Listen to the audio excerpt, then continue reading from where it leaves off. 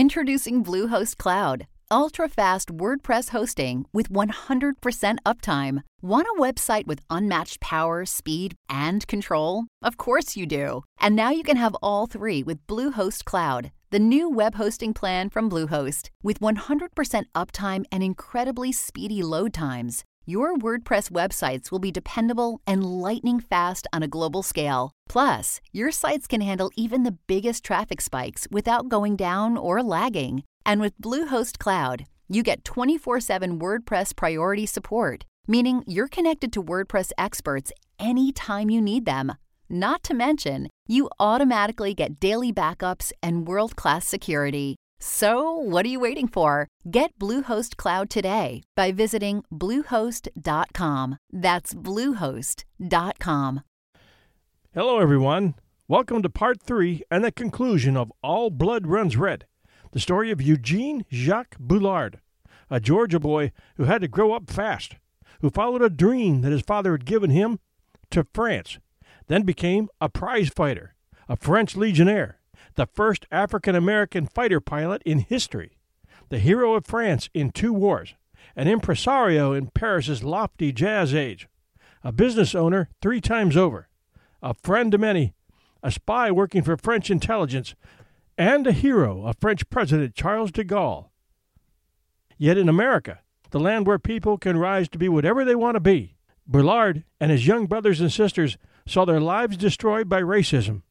He became a runaway, lived with gypsies, escaped to Europe, and upon returning to American soil as a decorated war hero, was virtually, with few exceptions, ignored by the media, beaten by club-wielding police after a concert, witnessed soft and hard bias toward himself and his grown daughters, and having once owned multiple profitable businesses in Paris, was limited in his later years, due to war injuries and being denied the notoriety he deserved, to a variety of vending jobs, culminating in operating the elevator in the NBC building in Rockefeller Center in New York City. This is no slight. As anyone over 50 knows, work is work, no matter how you get it. The point I'm trying to make is that a man who had won the French Military Medal of Honor, the highest award given by that country, 2 Croix de Guerre, 36 other awards of military distinction for his service in 2 wars as a French legionnaire and a vaunted member of the Lafayette Escadrille, and an American who was personally invited by de Gaulle to be one of 3 men who would light the flame at the tomb of the unknown soldier in Paris. And now a quiet gentleman and father of 2 living in an apartment in Harlem with barely a mention in any magazine articles or newspapers, even after landing an appearance on the Today Show. That his life as a black man in America in the 50s provides a fairly accurate picture to any history student of where we were at that time with regard to respect for race and how far we've come today. Today, he would be an absolute hero. And that should tell you that America's come a long way in the right direction.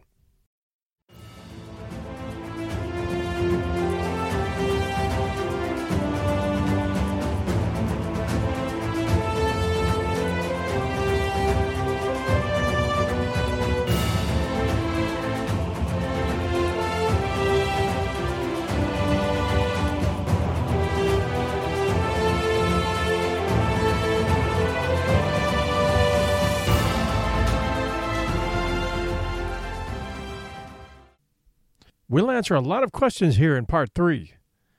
Why did he return at all? And why New York? What happened to Bullard and his daughters after the Nazis entered Paris? Did he ever go back? Was he ever honored? What did he do in New York? What happened to his brothers and sisters? After discovering his history and digging into books, magazine articles, obscure references, and even family trees, I found this story, and will give the appropriate thanks in the show notes to the people who deserve the credit. One author in particular stands out, that being Craig Lloyd, who wrote Eugene Bullard, Black Expatriate in Jazz Age Paris. If you want a book, that's the one to start with. I think we all would have liked Eugene Bullard had we known him. He had a dream to go to France where he could be treated as an equal, and despite all odds, he made it. He always had to deal with his difference in skin color, but in Europe, the outright disrespect that was present in America was not there until he had to deal with some of those same Americans in Europe. Other than missing the family he left behind, I'm sure he had no regrets. In researching and telling this story, he earned my respect in a way few past heroes could. He took the lumps and lived and died with dignity, humor, and grace. To review, Eugene Jacques Bullard was born in 1895 and died in 1961. His incredible feats have been written about by William I. Chevalet and Caroline M. Fannin, and their research was helpful in telling this story, while P.J. Carosella and James W. Ryan published a biography titled The Black Swallow of Death, the incredible story of Eugene Jacques Bullard, the world's first black combat aviator. And Craig Lloyd published another biography titled Eugene Bullard, Black Expatriate in Jazz Age Paris. Long before the much-heralded Tuskegee Airmen, Bullard became the first African-American combat pilot seeking active duty during World War I. Jacqueline and Nolita, Bullard's daughters, are 12 and 9 years old in 1936, just after Bullard divorced Marcel in December of 1935. The girls were attending a convent school in Orléans, south of Paris, and getting a good education. By 1939, the Germans had attacked Poland and were preparing to conquer the rest of Europe. Paris was blacked out nightly so as to avoid bombing attacks, and U.S. consulates were urging all Americans to get out of France fast. In 1939, with his daughters aged 15 and 12, and they being, for all practical purposes, French citizens, Bullard did not want to leave Paris, and he was a valuable source for French intelligence, since his businesses catered heavily to Germans living in Paris. But his businesses were grinding to a halt. By May of 1940, and with his French intelligence partner Kitty Terrier promising to watch the girls, Bullard joined the 170th again to fight. You've already heard the story of his being struck and wounded by artillery fire, and his travels to Biarritz. What we didn't mention was that at the consulate he had met an old friend who said he would forward all of Eugene's drawings, notes, everything he had in his backpack, to a friend in New York named Ryan Baldwin, who was the founder and head of the American Civil Liberties Union. Eugene would be able to pick them up when he reached New York. That's why he went to New York. There was a line of stragglers escaping the German and Vichy section of France, and Biarritz was the funnel they were all headed toward. There were very few cars on the road at that time. It was mostly people on foot, worn down, tired, and hungry, having left the only homes and lives they knew behind them. Bullard recalled a woman who was carrying a dead baby, walking onward as if in a trance. He politely, gently commented to her that the baby had gone to heaven. When the woman came back to her senses, she allowed him to borrow a spade from another refugee so he could bury her baby, and he did. The portion of the line of stragglers that he was in finally arrived at the town of Haydée and the international bridge to Spain. At the border, Bullard encountered an old friend, a former legionnaire, who was now working as a Spanish customs officer. He treated Eugene to a meal and helped run Bullard and the group he was with through Spanish customs. The same friend gave Bullard a few bottles of wine, which he shared with the group, who were the Levy family, Jews escaping France. One lady in the Levy family initially balked at sharing a bottle of wine, but when Bullard said, "Hey, it's totally appropriate to share microbes since you're standing on an international bridge," she laughed, the group laughed, and she relented. They soon boarded a train bound for Lisbon when the U.S. ship Manhattan picked up 700 refugees and left on July 12, 1940, arriving at New York Harbor on the 18th of that month, docking at West 18th Street Pier.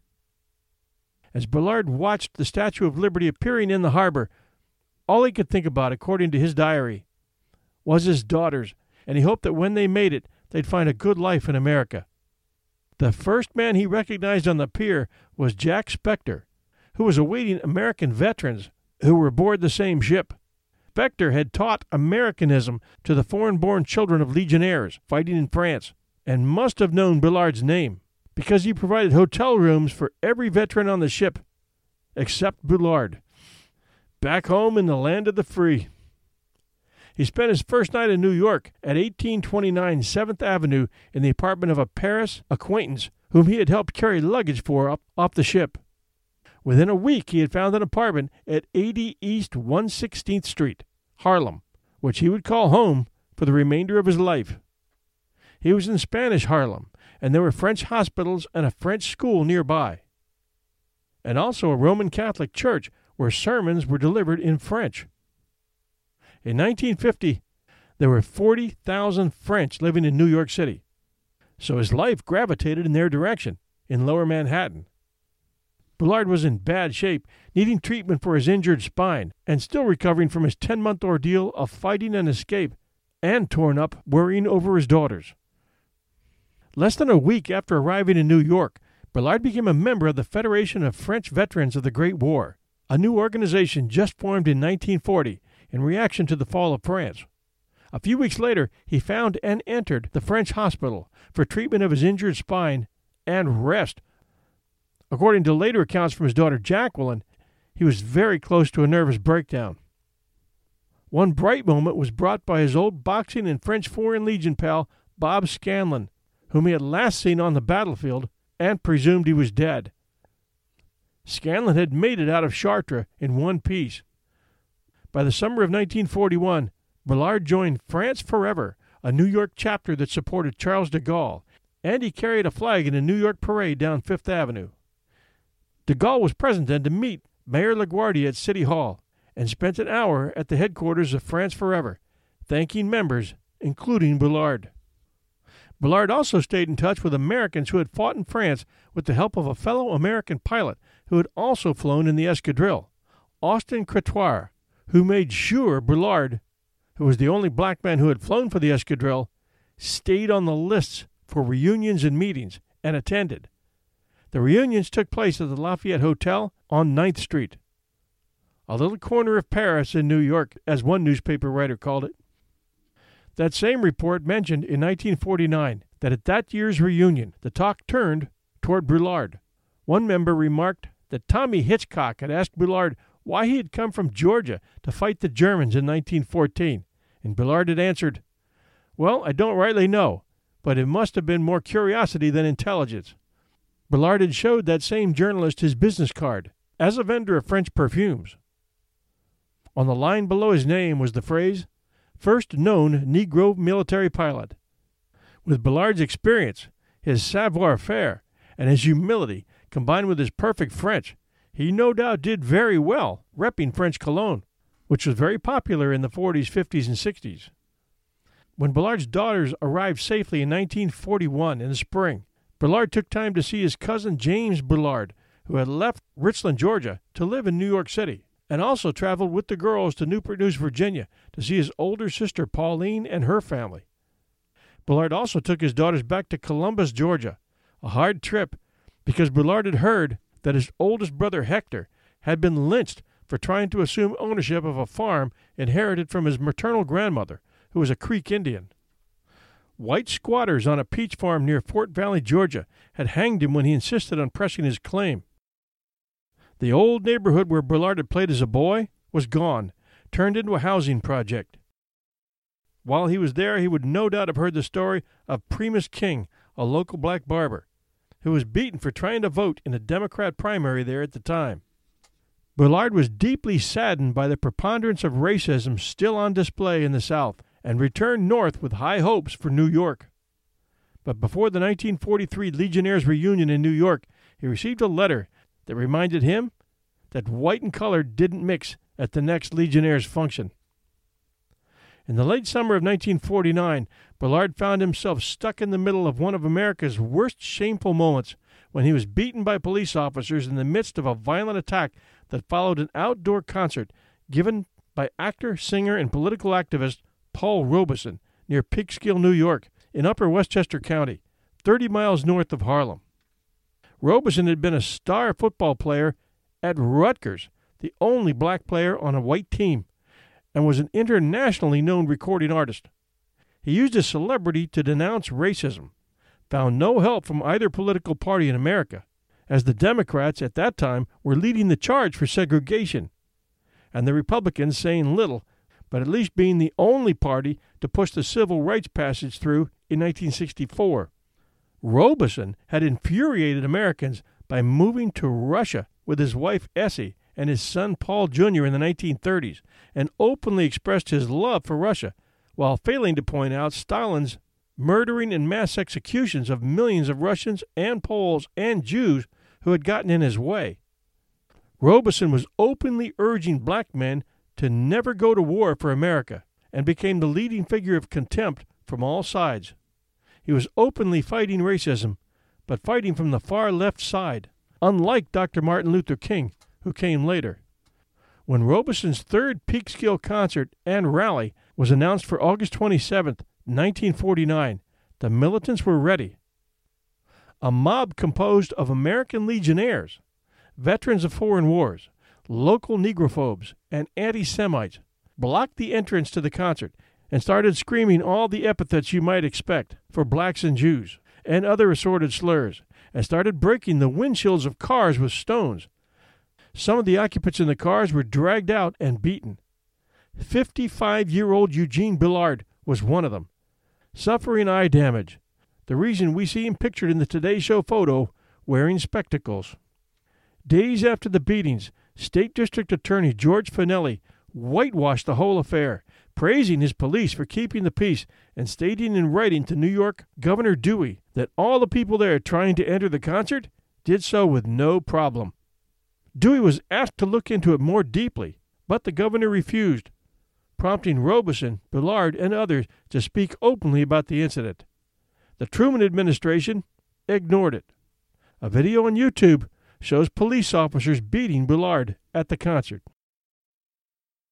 In 1951, Bullard returned to Paris and Montmartre with his friend Jocelyn Bingham, whom he had known in the golden years before World War II. He discovered that Bricktop had tried to reopen her club on Rue Fontaine in 1950. But after 20 years of economic depression in Paris, German occupation, and a fragile peace, Montmartre could never again serve as the playground of the rich and famous. Bullard then abandoned the idea of returning to Paris, but in 1952 he did work as a translator and advance man for his friend Louis Armstrong and his band. In 1959, a friend named Ted Parsons convinced Bullard to write his autobiography, and he was introduced to Louise Fox O'Connell, who was a member in Bullard's Catholic Church in Harlem. She was the widow of Hollywood writer Richard Connell, whose short story, The Most Dangerous Game, we did as a 2-episode feature in our show 1001 Classic Short Stories and Tales this past year. Look it up. It's one of our most popular short stories. Funny how everything connects, isn't it?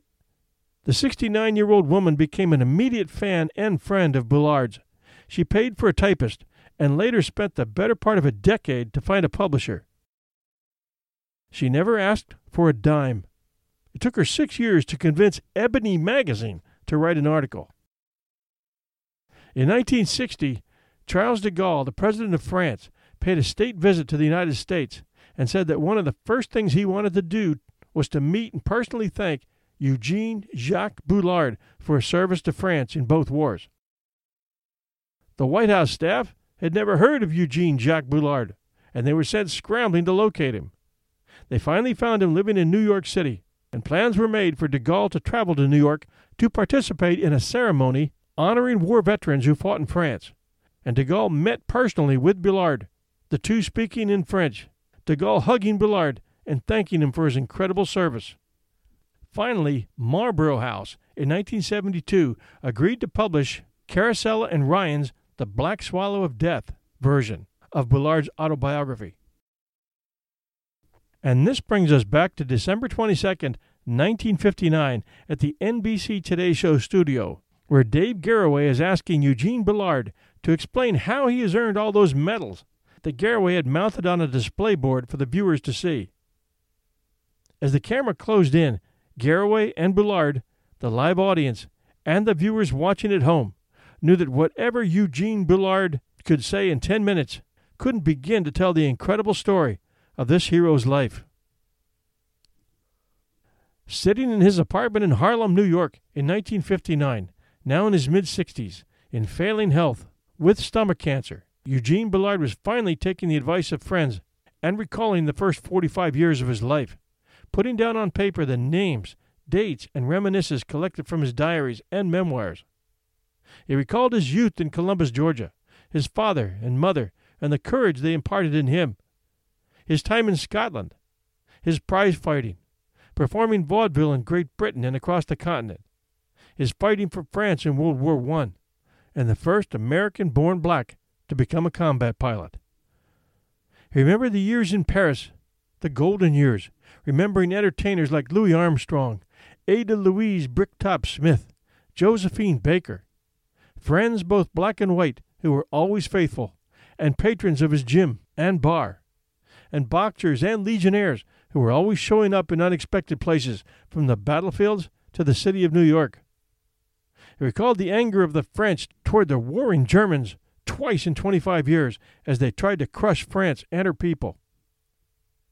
He claimed as he wrote that his wife had died in 1936, but in reality that was only in his mind, as she actually died in 1961, the same year he did. At one point, after recalling all he could, he wrote, "I think I've covered all the bases."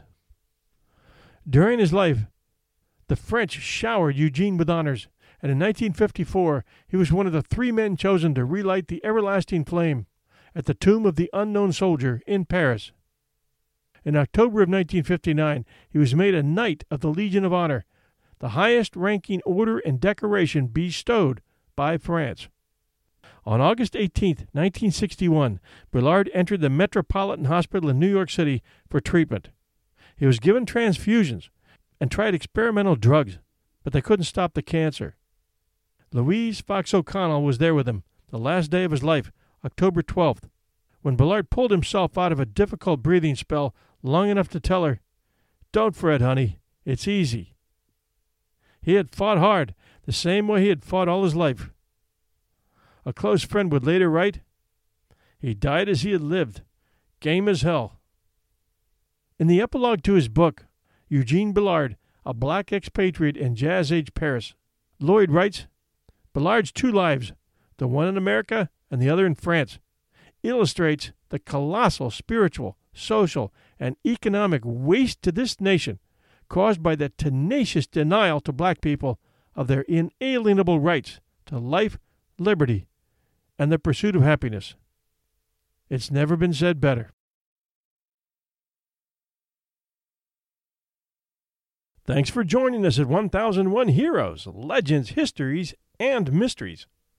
We're asking you to consider for a moment becoming a subscriber to our show. The cost is only $2.99 a month, about the same cost as a blended coffee at most places that sell it. It's easy to listen to my shows every week, shows that I've been doing for 3 years now, and it's free. Just like me, you figure that somebody else is paying the bill for the entertainment, and it's okay to take a free ride. But the truth is, advertisers come and go, and very few people take the time to subscribe. That $2.99 a month isn't that much to you, but it's a big deal for my shows because it helps to pay hosting fees, app fees, and all the expenses 1001 occurs on this end, researching, writing, interviewing from a studio I rent hourly, narrating, editing, marketing, and distributing these shows in order to keep growing. You might be a fan of all our 1001 shows, or just 1001 Heroes, Legends, Histories, and Mysteries. It doesn't matter. The subscription fee helps me keep them coming. So take 10 minutes and go to the link in the show notes and see the premium member subscription area. If just 1 out of every 5 of you takes this moment to do it, it'll be a huge help. Be that person and show your appreciation for what we're doing here. Subscribing makes you a premium member and supporter of our show. And with that, you get the satisfaction of knowing that your monthly $2.99 is helping to support a family-friendly show that offers an amazing mixture of historical stories and drama, along with classic literature. Unlike many of today's podcasts, which are full of explicit words and material, we offer content that teaches history, uncovers mysteries, probes the mind, tells of legends, and brings past heroes to life. The knowledge gained from being a fan of 1001 is immense. It has been for me. For me, it's a fantastical journey, and each story takes me down another path to adventure and learning. You all know how much I appreciate your listening. Now's the time to take a minute and show your appreciation. Thanks for being fans. We'll be back next week.